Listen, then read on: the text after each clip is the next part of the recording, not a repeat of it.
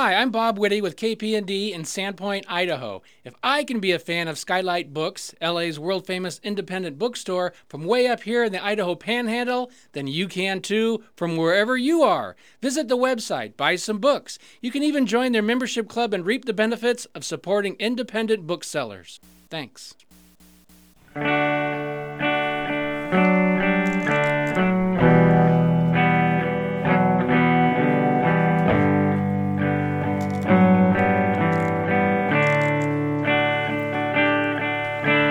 Meet me on the softer side. Meet me on the softer side. Softer side of your heart. Hi there, and welcome to the Skylight Books author reading series. You can find out about this and all of our other author events at www.skylightbooks.com, where you can also browse our inventory as well as order books online. You can also follow us on Twitter or even be our friend at facebook.com. If you'd like to talk to a real person, we can be reached at 323-660-1175. And don't forget, Skylight Books depends on listeners like you to help support us. So whether you're in our neighborhood or browsing online, buy a book or two to help ensure that we'll be around for a long, long time. Thanks and enjoy. All right, guys, I think we are finally ready to start. Thank you all for waiting patiently. This is probably the most complicated event setup we've ever had. We've never had this many different kinds of media happening all at the same time, but we're good to go. Thank you all so much for coming to the Skylight Staff Showcase. My name is Mary Williams. I'm the events manager here at Skylight, and thank you all for coming and supporting our staff. We have several different things going on tonight, but we're going to kick it off with a very exciting video by our staffer and frequent event host, Carrie Cavachier-Boyle, which she made with Jameson Fry. KK, do you want to come say a few words? So I've been at Skylight Books for years and years and years, but I took a 2-year break and went to Santa Barbara. And it's so strange, but Santa Barbara is not a lot like Los Feliz. And while I was there, I missed the artistic and just the general inspiration of talking to so many of the customers and all of our staffers as well. But I met some really strange people when I was in Santa Barbara, and this is the first in a series of short films that I'm doing about some of the people that I befriended there. And when I was choosing what I would show for you guys, I chose one that seems literary and a little bit like a short story. So I hope that you enjoy it.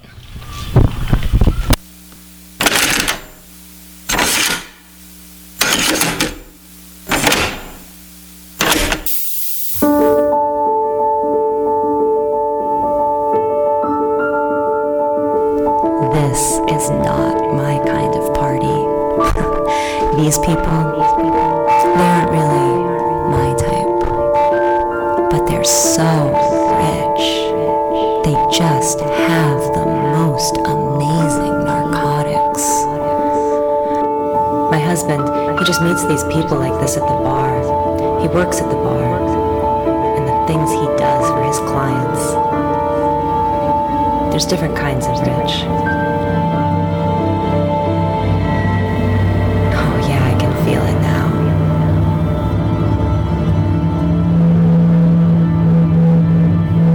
It's because he's gallant, my husband.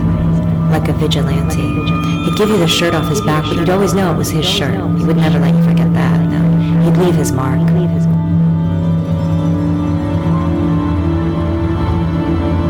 Like with Nicole.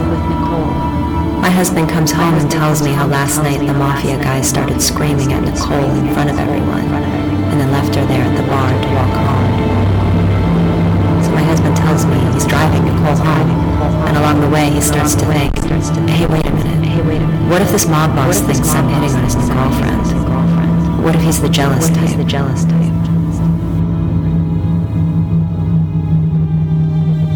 It's dangerous what he's doing. He's tempting fate. He's always tempting fate. But when he puts his hands on me, when I'm in his arms,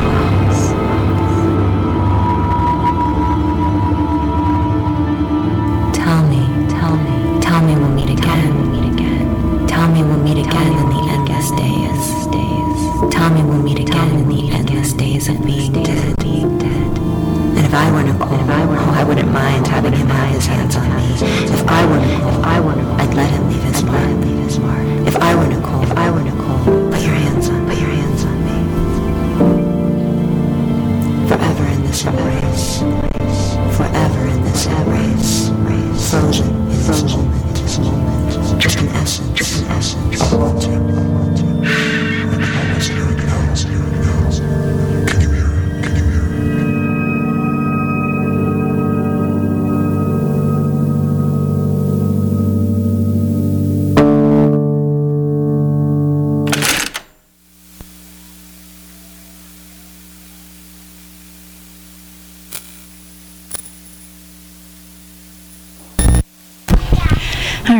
Thank you, Carrie and Jameson.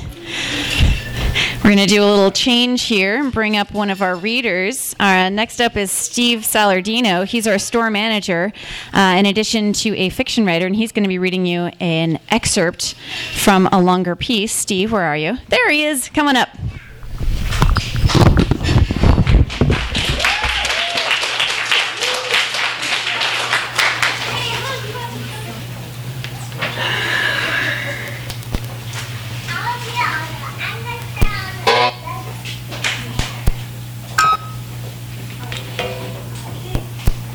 Don't you wish you knew how all this stuff worked? Hi. Uh-oh, I think I picked the wrong mic stand. What do I do with my thing? Oh, there it is. Are we recording this? Yes. Okay, good. My name is Steven Salardino, and I am the manager here. And this actually is one of the first times we've done something like this. We've done a few events with our staff and stuff, but this is the first time it's come together in this way. It's pretty amazing. We have books for sale up here too as well, and some zines, kind of a pay what you can thing that you can take a look at afterwards. What I'm going to read is a short piece that is an excerpt from some stuff that I've been working on for the last lifetime. So about 10 years ago, and it's probably more actually, I had this idea about writing a screenplay for a film that was never to be made. I wanted it to be a screenplay that would be read like a novel, the action transplanted from the movie screen to the reader's mind. The impetus of this story was Too Fast for Love, the first album by Motley Crue. I created a narrative based on the songs in the same order as they are on the record.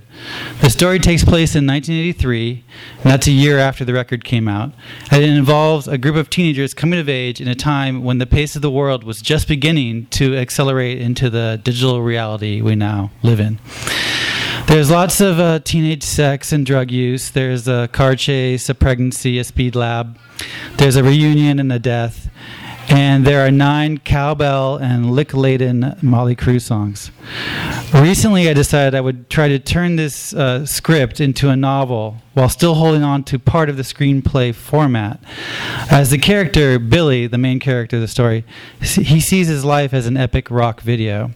So here is a possible beginning. I am like a camera, or maybe I am a camera. This must be an old and outdated idea. I'm sure someone else said, I am a camera, before I did. Probably somebody in the 70s. Probably somebody famous like Woody Allen or a French guy. But I totally know what that person was talking about. Do you know what I'm talking about? Do you ever walk around and think you're just a lens on a skinny little tripod? Try this. Try saying to yourself, I am just a lens, a glassy sponge on a thin, skinny stick with 2 twig legs and a pair of Converse. Now you know how I feel. How can I possibly make any judgments? Who is to say what is great and what is right and what is total bullshit? Sometimes the camera is over my shoulder or to the side of me. I walk through my life like it is a movie playing on a screen on the inside of my eyeballs. These scenes play out, and there are cuts and swipes and montages and swelling musical scores and all that stuff. Slow motion, fade outs, time jumps. The weird thing is, the movie is being made and being played at the same time. I see myself smoke, I see myself go to school, I get out of school, I see myself with friends, we fight, we fuck, we act out our life, and we don't know what we are doing. That's the movie this camera is making. This movie starts, like life, with a sex scene. Interior, Becky's bedroom, night. An upper middle class bedroom on a second story of a suburban house in Southern California. Heavy metal posters, Zeppelin, Rush, Motley Crue, and some new wave posters, Devo, Duran Duran, B-52s, are pinned up on the walls. The lighting is muted, some Mexican candles on some shelves and on top of some drawers providing the soft ambience. The camera is focused in a wide single shot of 2 people fucking. Billy, that's me, 15 years old, brown hair to the neck with long straight bangs, skinny with a long nose. And Becky, 16 years old, short, blonde, pixie-ish, with a big smile and a bunny butt, are going at it, clumsy but kind of cute, on her single bed. There are grunts and moans and some semi-disgusting slobbery sounds Becky is really into it. She is throwing her head back and grabbing Billy's butt or his shoulders. Billy is really concentrating. He's trying to be really good. Becky, yeah, Billy, yeah, come on, I want you. Billy, shh, stop it. Becky, come on, baby, come on, yes. Billy, stop it, stop acting. Billy slows down while Becky continues to thrust up and grind into him. He's looking down at her with concern, but she does not notice. Billy, hey, hey. Becky suddenly stops and looks up at him. Becky, what? Billy, you're acting. This isn't real. She ignores him and grinds and grabs and slams some more. Billy shakes his head and reaches up towards the camera recording this. Becky, come on, let's do it. Let's make a film. Billy sighs. He's reaching up but can't quite reach the camera while on top of her. He turns back towards Becky, kisses her on the forehead, then climbs off and walks over to the camera, getting bigger the closer he gets. As Billy gets closer, we see Becky sit on her elbows in the background behind him. She sticks her tongue out and makes a face that is part funny and part fuck you. The screen goes black.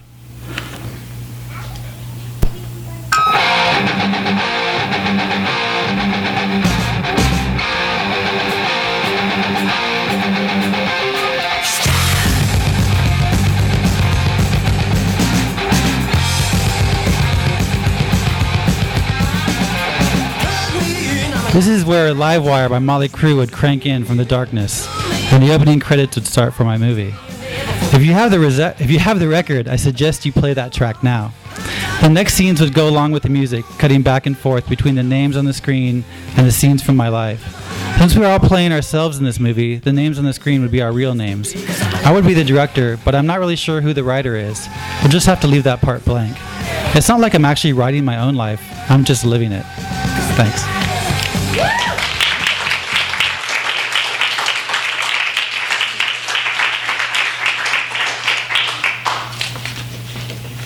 Thanks, Steve. All right, next up we have Cecil Castellucci, who is, in addition to being a young adult author who has read here many times, also works as one of our event hosts sometimes, which we're very grateful for. And recently she was just announced that she's a judge for the Young People's category in the National Book Awards this year, which is really exciting. She's here today to read from a poem. Come on up, Cecil. Yay. I've only written three poems, and I have them all here. So they're all small, so I might read them all. I've never read my poems ever out loud, so this is a first. We'll see how it goes. Okay, this one's called Cassandra Speaks. I'd like to tell you something. I think your husband is ugly. I don't say it in a mean way. I say it as an observer and as someone who doesn't like you. It's not his fault, the bad skin or thin hair, but I assume he did have a voice when it came to the choosing of you. I know you played him, poor guy. I'd like to warn him. It must bother you that I can see plainly that all the straw you weave is just still straw, no matter how much of it you try to pass off as gold. I always pointed out to friends and strangers how sad you are with your made-up face and plastic smile, beautiful like a heartless doll. I try to remember that while I was actually wounded in the war, you just like to play at being killed. So what a disappointment that when I finally met you, I saw your hat was made of felt, not silk, and you looked like anyone else. But still, you play the part beautifully.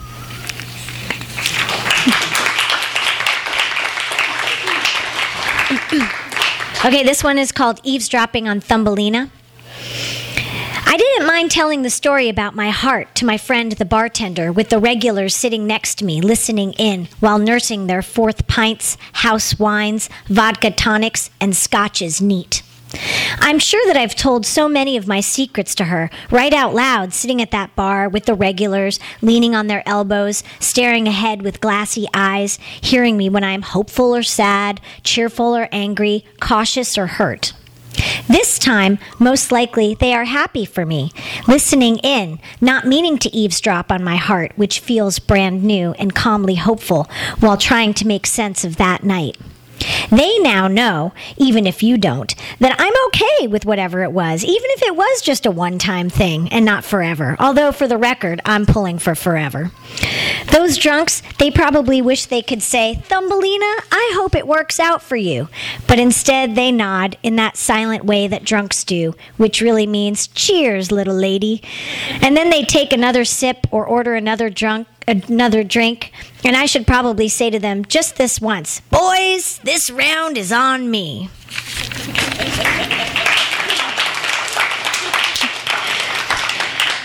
Okay, this is my last poem of the 3 poems I've ever written. Poem for Bridget on her birthday in honor of her muse, the wild boy. When I was wild in the woods with dirt and trees, I did not sing. Instead, I chirped like a bird, but never found a mate, although I tweeted like the rest of them, and there were feathers in my hair. In the parlor now, I am wearing blue, with hair so short I never feel warm. At the party, they stand me by the piano. Everyone can see what I look like, a real boy.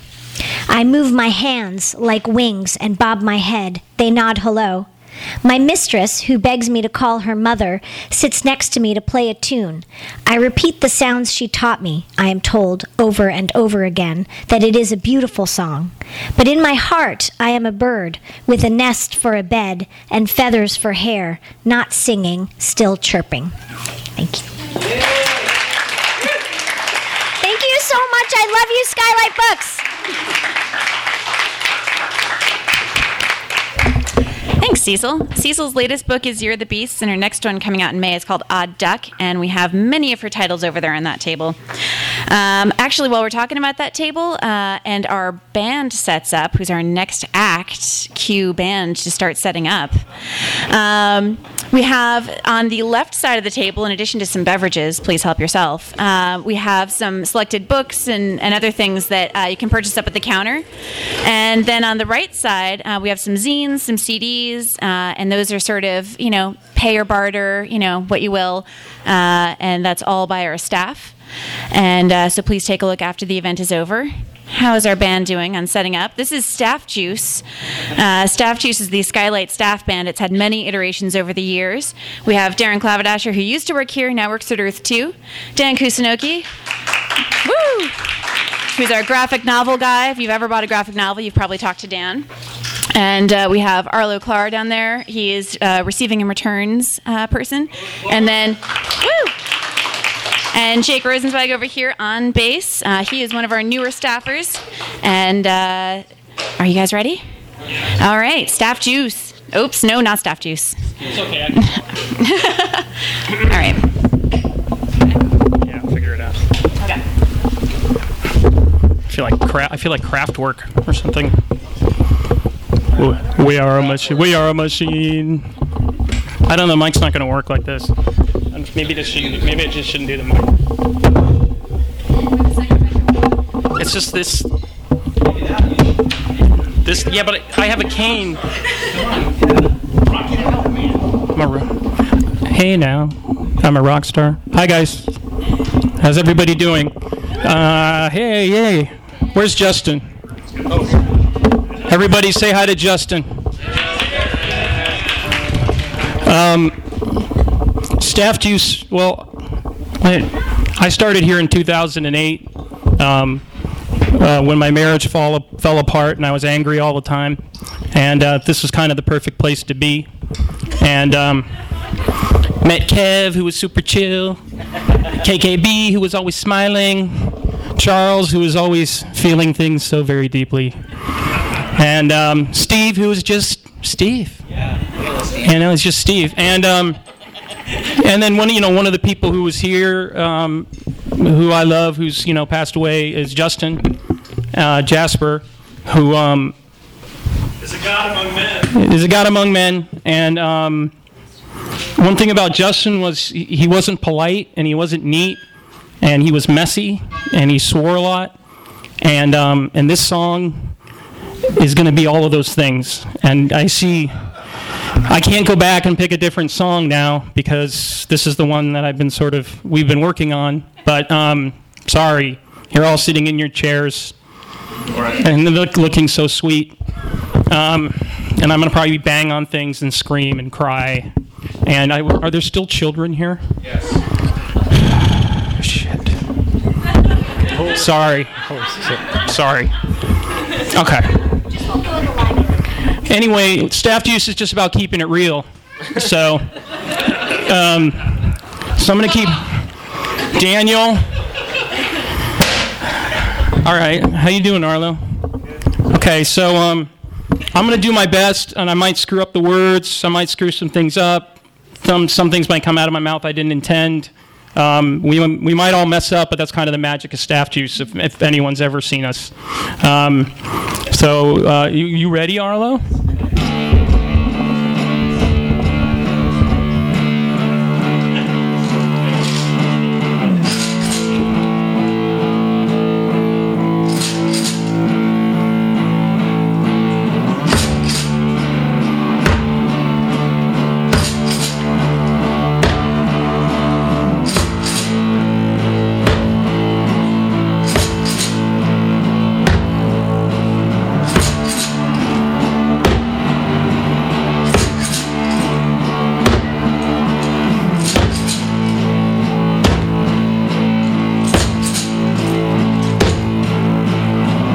I saw you on the street, you looked so good with your small feet, and I just turned back to my friends. I wonder how this story ends. Everybody said to me, oh baby, oh, just can't you see? It's time for you to start again.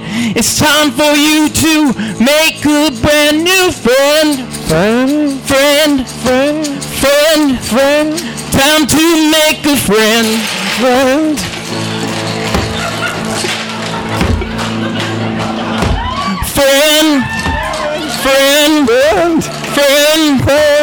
Time to make a friend. A friend? Yeah.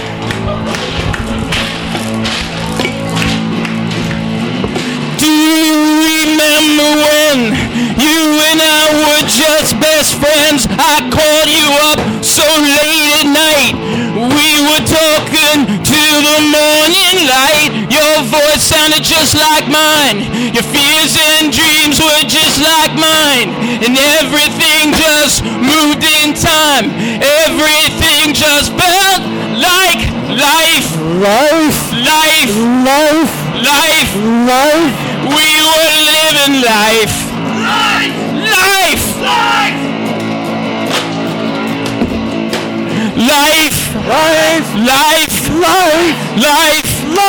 We were living life.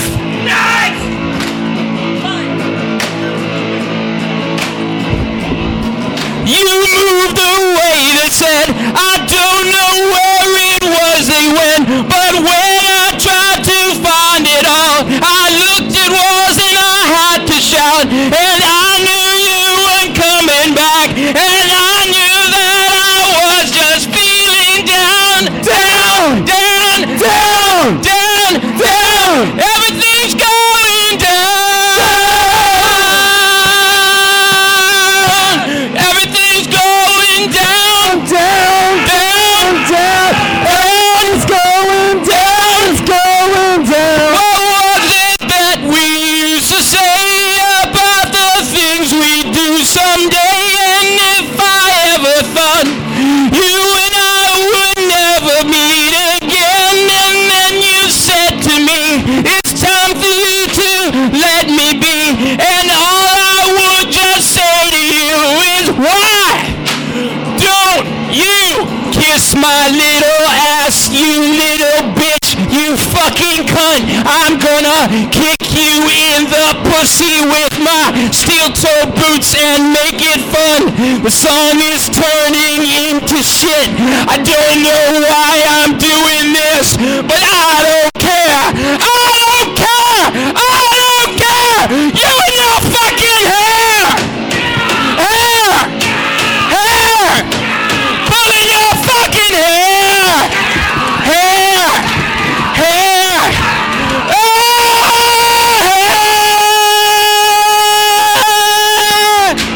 Pulling your fucking hair.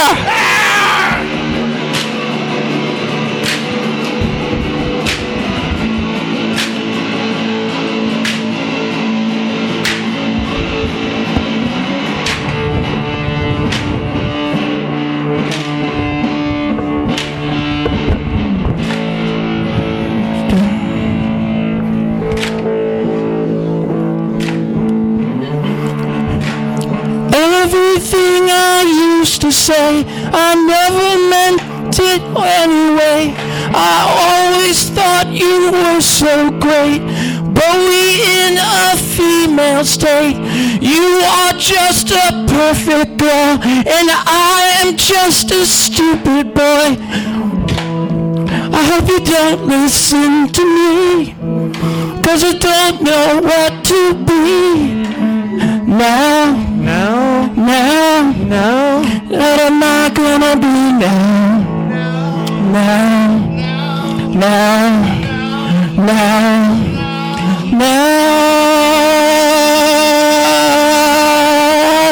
What am I gonna be now?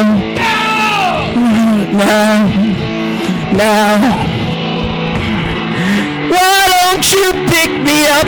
Why don't you fucking pick me up? Why don't you fucking pick me up? Why don't you fucking pick me up? Why don't you fucking pick me up? Why don't you fucking pick me up? I'm waiting for a ride, so pick me up.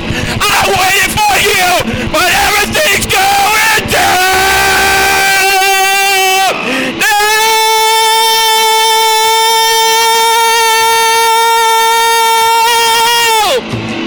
Everything's going down, down, down. Everything's going down, down, down. Everything's going down, down, down, down, down, down. Everything's going down, down, down, down, down, down. Everything's going down, down, down, down, down, down, down, down, down, down,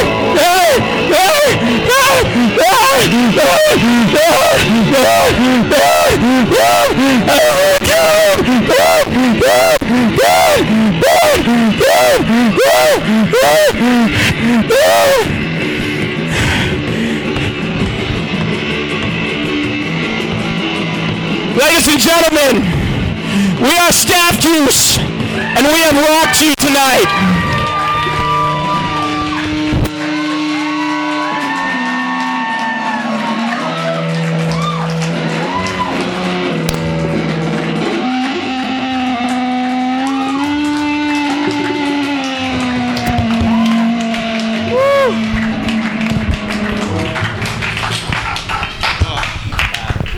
And now I have shipping to do, so thanks, everyone. Justin Jasper.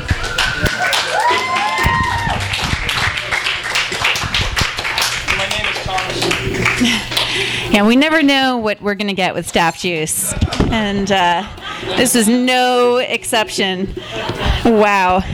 All right, so as Staff Juice does just a little bit of cleanup, I wanted to introduce some of our visual art that we have here, because not all of our staffers are performers.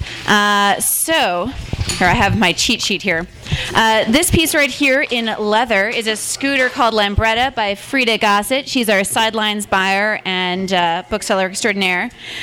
We also have some drawings by Jen Whitty. So we have Time Machine over here, a self-portrait with migraine, which is the Frankenstein drawing, and then a portrait she did of our coworker Aaron.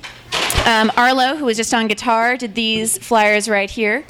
Noella Lumit, who we'll be hearing from a little bit later, did this painting called Buddha Figure. And Gustavo Turner did the photograph right up there, which is called Yellow and Black Abstraction. And please feel free to come up and take a closer look at some of our visual art after the show. So let me try to get this back into place here. And then we're going to bring up another reader as soon as we can.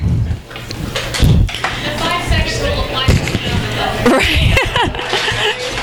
Yeah, please help yourself, in addition to the beer, to a gumball. Unfortunately, they are sugar-free, which is why we hadn't eaten them yet. So it's a little bit less fun. Thank you, Steve.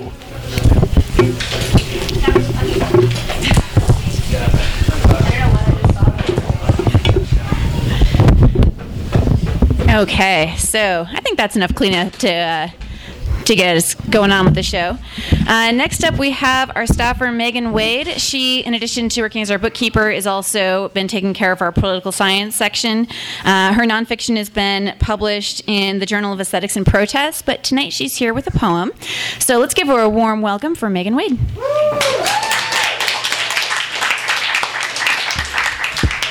Yeah, I could not believe when they told me I was reading after staff juice, and now you understand why that was a very frightening thing to learn, because I have to follow that. I think we should give them another round of applause, because that was pretty awesome.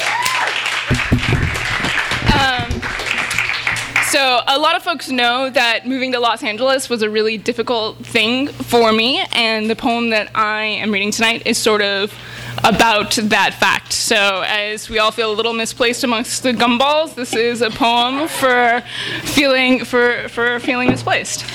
It's called For Others Who Are Not From Here Either. We are so many of us, immigrants here, few of us growing up in the ways of this city. I know you, the Midwestern New York diaspora. You wonder how you found yourselves here. You try to get your grip, but just like those who come from countries south and west, you can't shake the feeling that this is its own nation, a place with customs that frequently escape you, and that on your arrival you were not given the requisite map of understanding. I have seen, as you begin to realize the particular cruelty of Los Angeles, how it exercises a brutality so different from the winter industrial pains of other cities further north, the very ground tearing at you as though it could not get over the fact that it was meant to be a desert. And no matter how much water is diverted and how many houses of paradise built up to disguise its dusty past, the sticky dirt drifts in from the beach and the hills alike, cakes itself into one's brain, gets caught in the eyes, makes it even harder to see in the sharp glare of the sun, makes one lost and batty and worn down. And right as you go out seeking some rest, its streams of concrete come rushing along, push one to move, to run fast in the rush of automobiles without ever relieving the parched ache in one's eyes and throat. All the lush plants upon its path decorative alone and providing no solve or comfort, no soil for greater rooting. Angelinos, do you not miss the smell of damp earth? Yet we come here and we leave behind whatever thick, tangled, and beloved foliage grows in our past, leave the nourishment of other lands, and come instead seeking something in this acidic streetscape. We all come here striving until we are all bandinis here, two selves wrestling, our high hopes turned to rough words with strangers and unstable wealth. We become twins of ego and self-loathing, pouring ourselves empty, insane into the streets, friendless but seeking only sex instead, returning to lonely rooms with our half-hearted passions still unquenched, where once again we pin first the good, then the bad self, never sure who will exit that door tomorrow and assume our name downtown. Yes, we enter each day into this barbed land called Southern California, its thorns hidden in the brittle leaves choking the valleys, covering dead branches to knock you down into the dust. It is a land meant for spooks, for shadeless trees that seek to stop their endless drought, and a nighttime stretching for the sea. That sea, its coolness so close, yet its water is not for us.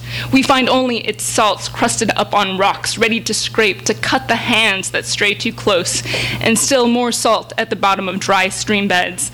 And when we walk, we see the thirsty. Our future ghosts pass us on the streets, and we ignore their requests for change, the jingling rhythm of their shopping cart rants, try to look away from the truth they bear in their lopsided faces about the meaning of this place. The truth itself is a little shaky here, and when we bring it out for air and light, it will take a dive, stumble down these streets to its death.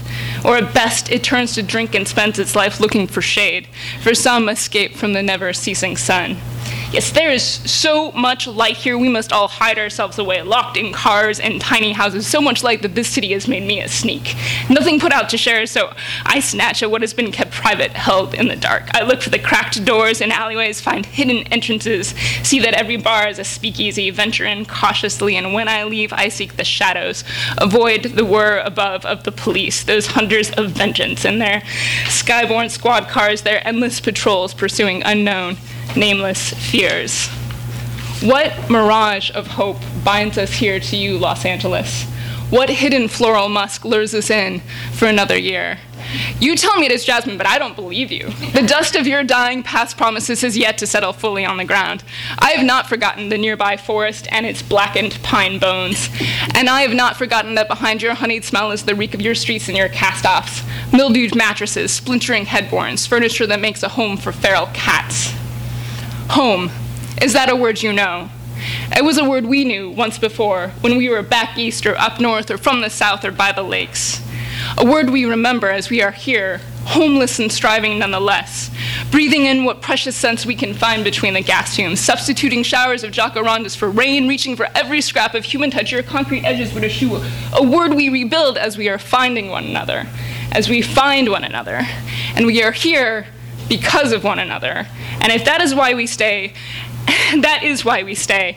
And if you will not offer us solace in your shade, we will make our own. For the truth is shaky, then it is also moldable, and we will remap and remake and remold. And we may perish like the many before us who have tried to do the same, but you will have to fight us every step of the way. Holy shit!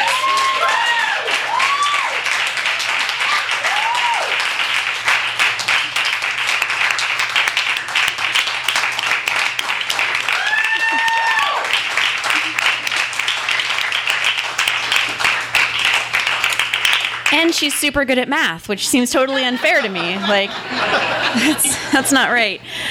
All right, so next up we have David Gonzalez, who's another new staff member. He also recently just got, oh, the poor cleanup, the poor floor. Recently got his MFA from Florida International University, so we're very excited for him about that. And he's going to be reading part of a short story. Welcome, David.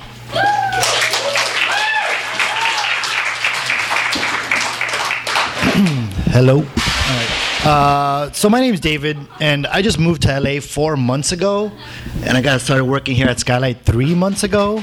So I'm very happy to be here. I'm not actually going to read a short story. Instead, I'm going to read this nonfiction thing that I wrote. It's the first creative writing piece I ever published. And all I'll say, it's about my family.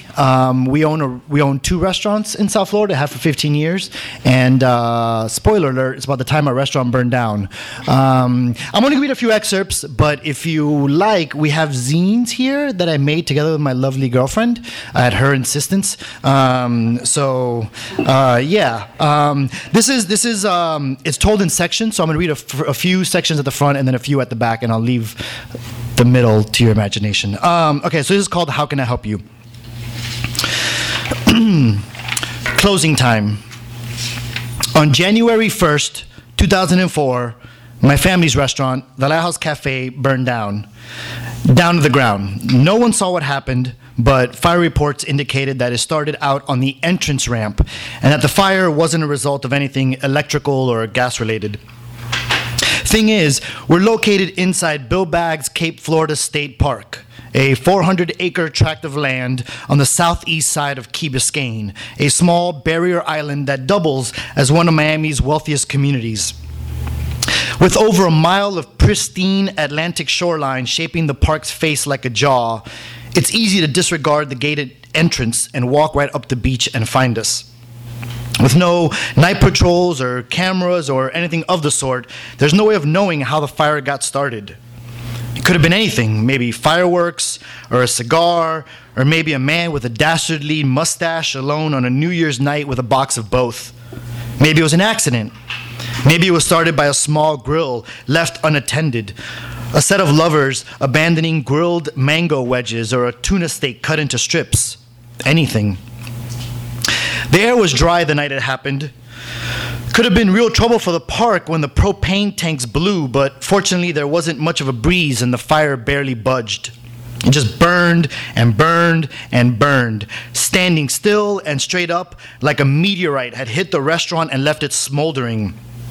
Or like the whole of Earth in front of you was the giant head of a matchstick, and you were standing on it. And as you watched it burn, and it melted away your heart and your work, and the tears in your eyes broke free, you knew that this fire and everything that went with it was just as much a part of you as you were of it. How many are in your party? The first time Cuban refugees floated to our shore was crazy. They arrived on a raft of 6 inner tubes latched together with reinforced roofing panels on the bottom and on the sides, a small canoe in the middle, a tent for a makeshift sail, and garbage cans tied to the outside with oars in each pocket. 2 men, 3 women, and a child aged about 10. They didn't know what day it was, but when we told them, we learned they had left the island 27 days earlier. We gave them ham and eggs and bread and fruits and coffee and water and anything else they asked for, but they didn't eat much. And what they did eat, they ate with little gusto. In fact, they didn't do much of anything. They didn't laugh or cry or tell stories or scream or jump. They didn't even seem happy to be here on sweet, sodded land and no longer at sea. They were safe now, but they barely seemed relieved. They weren't even in a rush to use their telephone to call their families. One of the men, face wrinkled like a raisin, gave his thanks to my father and then apologized. Everything was delicious, he said. We just feel a little like ghosts right now. A brief history of my father. Stops going to school in the 4th grade to work the sugarcane. Leaves Cuba without his parents. Flies to Costa Rica, then Mexico, then New York, where he spends a majority of his time working in supermarkets, dabbling in Santeria, and staying away from the Italians that someone told him kept lions in their basements for anyone who double-crossed them.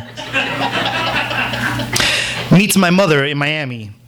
Has a car and a job as a butcher in a supermarket 6 blocks from where she goes to high school. Her name means queen in Spanish, and she's embarrassed to go to the market where he works lest her friends figure out who she's dating. Marries her. Crashes the car twice because he's been drinking. Fathers me. Crashes the car again. Fathers my brother. Manages a discount store that his uncle owns. Manages 2. Manages 2, then snags part ownership in a 3rd. Buys his family a house on the outskirts of the Everglades. Builds them a swimming pool. Plants coconut trees in the yard. Lime trees, mango, guava, orange, grapefruit. Fences off the backyard and turns it into a giant coop where he raises chickens, turkeys, pheasants, and geese. Masters 2 dogs, a Doberman Pinscher named Princess and a rat terrier he calls Little Ball. Quits his job. Opens Marlin's Seafood Bar and Grill next door to a Jiffy Lube. Sells it. Opens Lighthouse Cafe in the summer of 1996. Earns $7 on his first day. Gets diabetes. Spends nights at a 24-hour Home Depot because he has trouble sleeping. Turns 60, grows a beard, and it's white all around. The dream. I know the definition of the American dream. The white picket fence, the dogs, the kids, the shy, modest smiles that light lives well lived. But I don't know if I've ever seen it. Growing up, I never knew anyone that lived that happy. The version I saw in the families around me was a Cadillac under a carport, a batting cage for your 2 boys, a boat, a private exercise room, and 2 dogs, a mean son of a bitch and a softie. And that's what Nelson had. Not a particularly menacing name, I know, but his last name was Montpierre. Say it together, it has a nice ring to it. He had light eyes and was balding. The sun had long had its way with his skin, but his stare was cold and vacant. He never worked for the restaurant, but he worked as a park ranger. His job was to run prisoners in the work release program from task to task, from picking up the trash to cleaning up the bathrooms to doing any of the extreme gardening that didn't require the thoughtful hands of the botanist. Not part of his job description was extorting money from the convicts. $40 allowed you the use of his cell phone. For $60, he'd arrange a conjugal visit, and $100 guaranteed you a ride back to prison. When one of the inmates got the park manager's attention and pointed to the letters FBI towed into the sand, the park manager had no idea what it meant. What it meant was Nelson Montpierre was being set up. When he decided to lean on one of the inmates for $2,500 in order to stay in the program, an FBI agent posed as the man's wife. She fetched Montpierre a check for $500 and 2 individual money orders for the rest, which he promptly cashed. 1, 2, 3. In the end, some other stuff came loose during Nelson's shakedown. You know what kind of stuff. The kind of stuff you may have tucked towards the back of your mind the moment you started reading about Nelson Montpierre. The kind of stuff people believe can help them buy a Cadillac and a batting cage and 2 dogs on a modest park ranger salary. How many are in your party? Part 2. In the 12 years since we've been, it's been 15 now, 12 since I wrote it. In the 12 years since we've been operating the concessions in Cape Florida, we've had close to 30 incidents with either Cuban or Haitian refugees. My family has lived inside of the park the entire time, and one night, after an enthusiastic evening of drinking and carousing, my brother and I and a small clutch of friends arrived at the entrance to the park to find cops, paramedics, border patrol, and television reporters. The cops surrounded us, made for their pistols immediately. They shouted orders and we all raised our hands, told the cops that we lived inside there and that if he'd let me reach for my wallet, I'd show him my ID with the park's address on it. He asked me for the phone number, called my house, asked my mom if we were her kids. Is everything okay? I asked him. Everything is not okay, he said. We got a shit ton of Haitians loose in the park right now. Don't even think about picking anyone up. You go from here to your house and your friends leave immediately. The chopper is going to make sure of it. The noise from the helicopter blade sounded fake. The giant spotlight flattened us out like we were in a movie, Close Encounters or something like that, like we were about to be nabbed by extraterrestrials, and it followed us all the way to my house. All the while, we laughed like hyenas.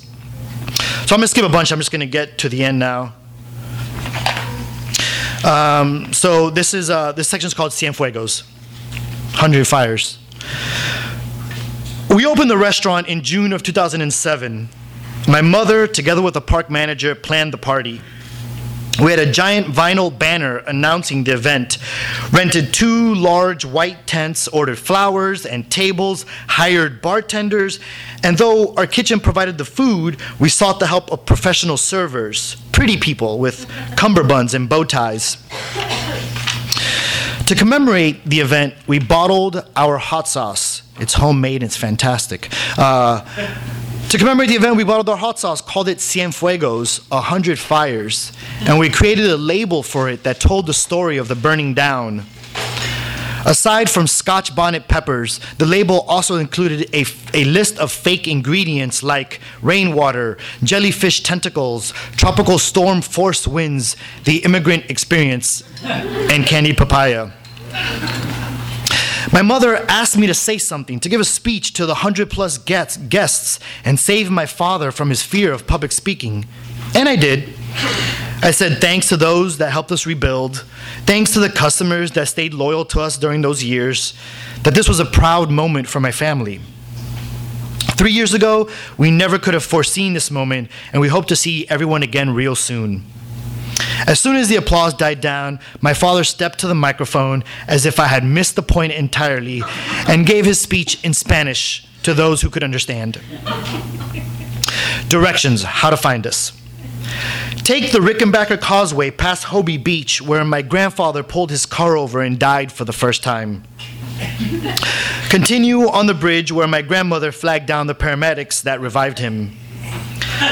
Past the Rusty Pelican, past the Marine Stadium, past the Forgotten Planet Ocean, a crappy ocean-themed science park where its best attraction was a disembodied chunk of iceberg sitting right at the entrance. Past the Miami Seaquarium, where I kissed Nicole near the remote-control boats. Past Crandon Park and the remains of the old zoo. Past the site of the Sony Ericsson tennis tournament. It was called the Lipton when my mother took me to go see Andre Agassi and told me that being great is easy. It's the work it takes to get there that isn't. Once you enter the village of Key Biscayne, you'll be on Crandon Boulevard. Everything on the Key connects back to Crandon. The bookstore I used to work at, where the only things we sold were foreign newspapers and required reading books.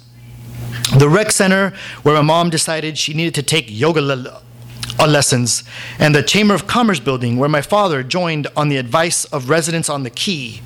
Their smiles lathered up in old money, my father nodding his head and laughing because really he has little idea what they're saying. The turnoff for Nixon's old house, the Blockbuster video store, the Italian bistro where my ex-girlfriend's father used to work, the father she hadn't seen in 8 years until we walked in for dinner that one night. You can get to all these places from Crandon, but you're not going to want to. You're going to want to keep heading straight until you reach the very end of Key Biscayne. There, you'll find the entrance to Cape Florida. Roll on up to the guard gate, let them know you're here to see us, and they'll let you in without paying. Thank you, guys.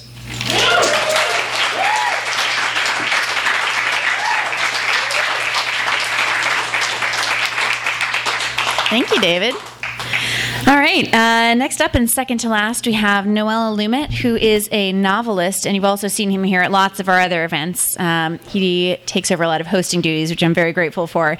And he is the author of Talking to the Moon and Letters to Montgomery Clift, which we also have over on that table. He's going to be accompanied by Jake Rosenzweig on bass. Do you need to come in through here? Yeah. All right, who I'm going to make some room for. Thanks. All right. So let's bring these guys up here with a big round of applause. Noel Lumet, Jake Rosenzweig. Hi, everybody. I'm really happy to be here. I wanted to show you that painting, the Buddha figure. There was a journey to that painting that I fictionalized in a short story. It's called Laconic Messages of Love, and I'm very happy to say it was recently anthologized in Best Gay Short Stories 2012. So.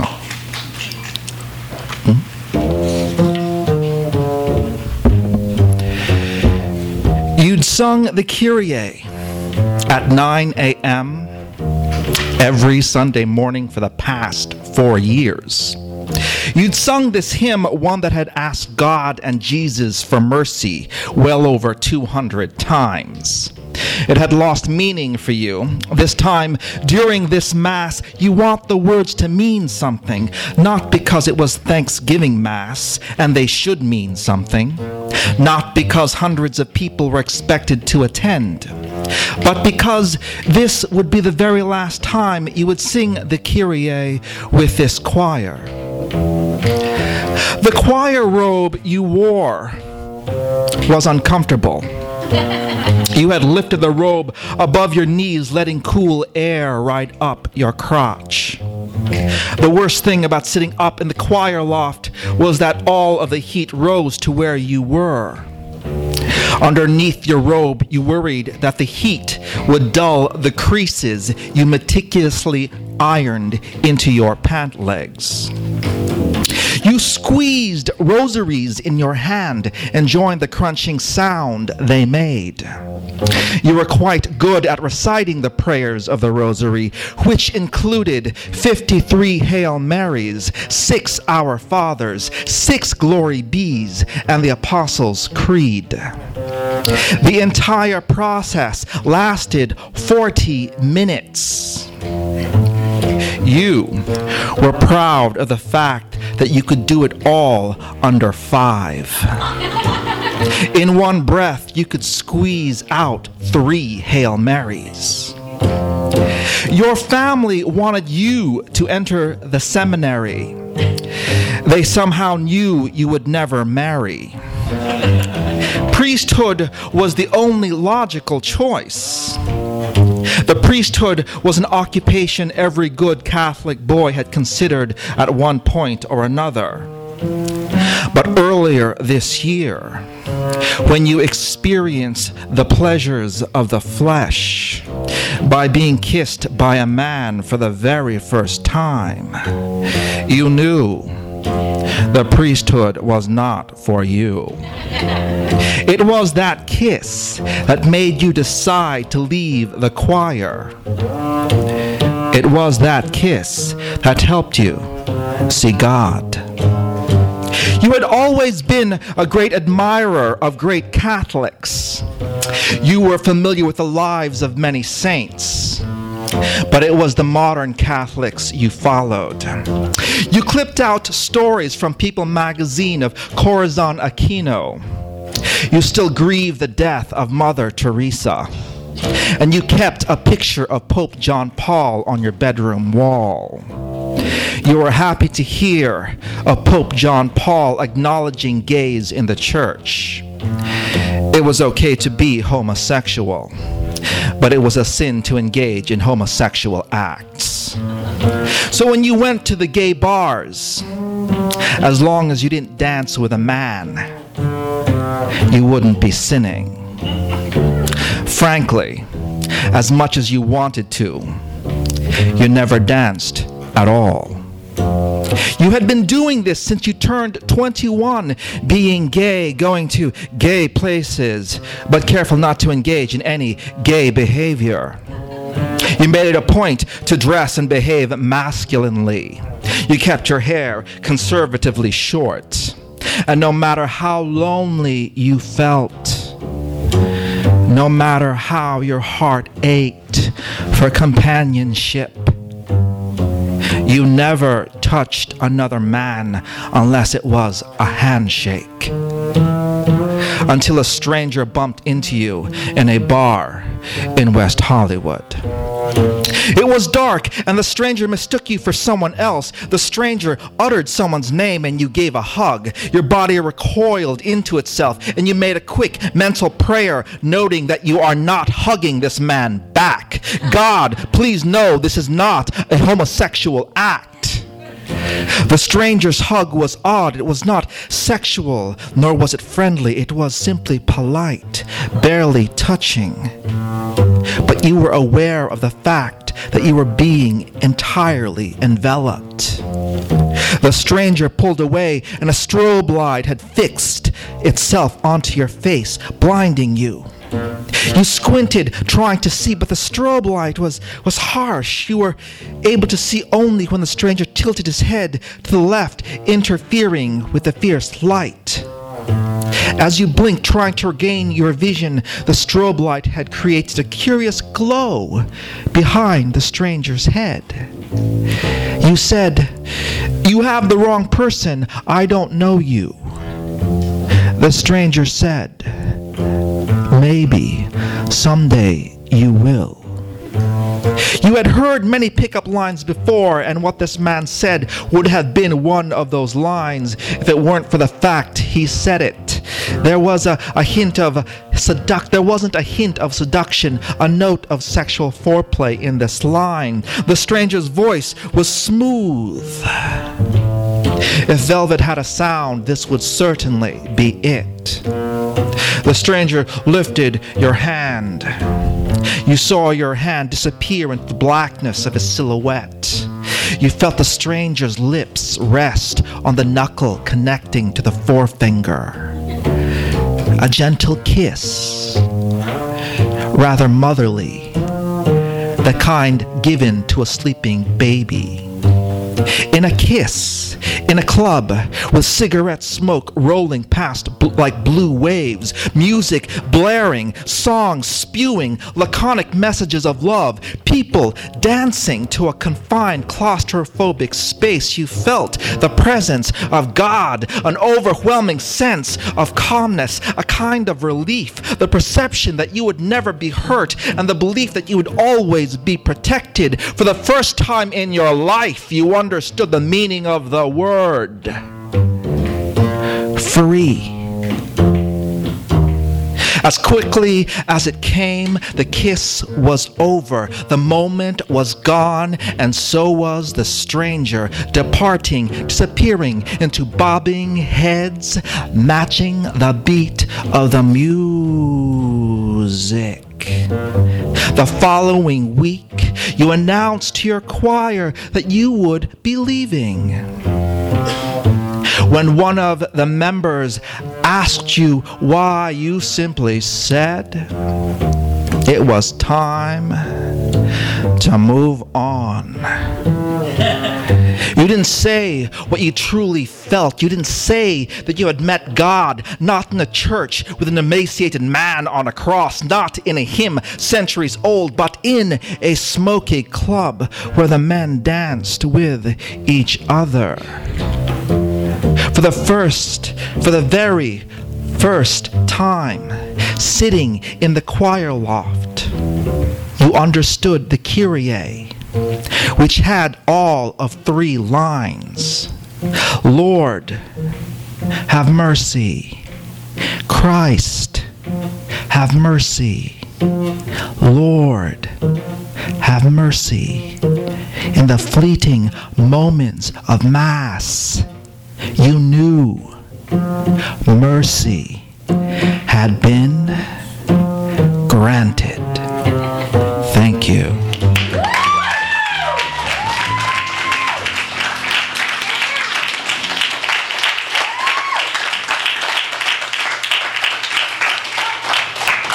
Thank you, Noelle.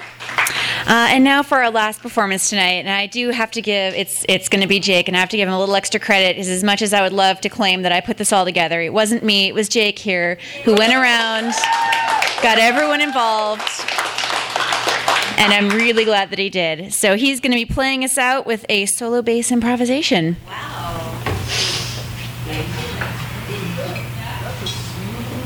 This mic. Maybe you can hear. Good. What I'm gonna play. How long have you played bass? Since I was 13. It's about a year. Is that even coming through? Probably not. Whatever.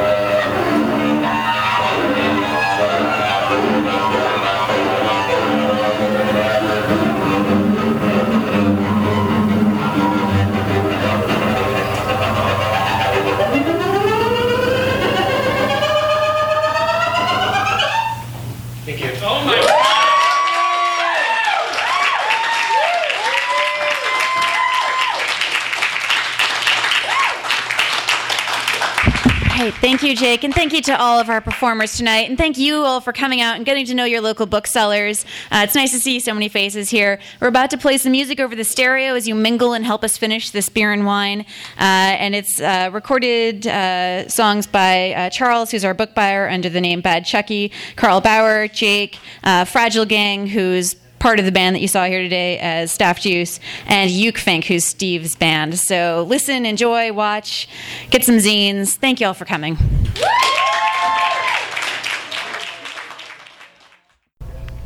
You've been listening to the Skylight Books author reading series. Don't forget that you can check out this and all of our other great podcasts at www.skylightbooks.com. Today's music was provided by Fragile Gang. You can check them out at MySpace, Facebook, and the iTunes Music Store. Thanks for stopping by, and we hope to see you soon.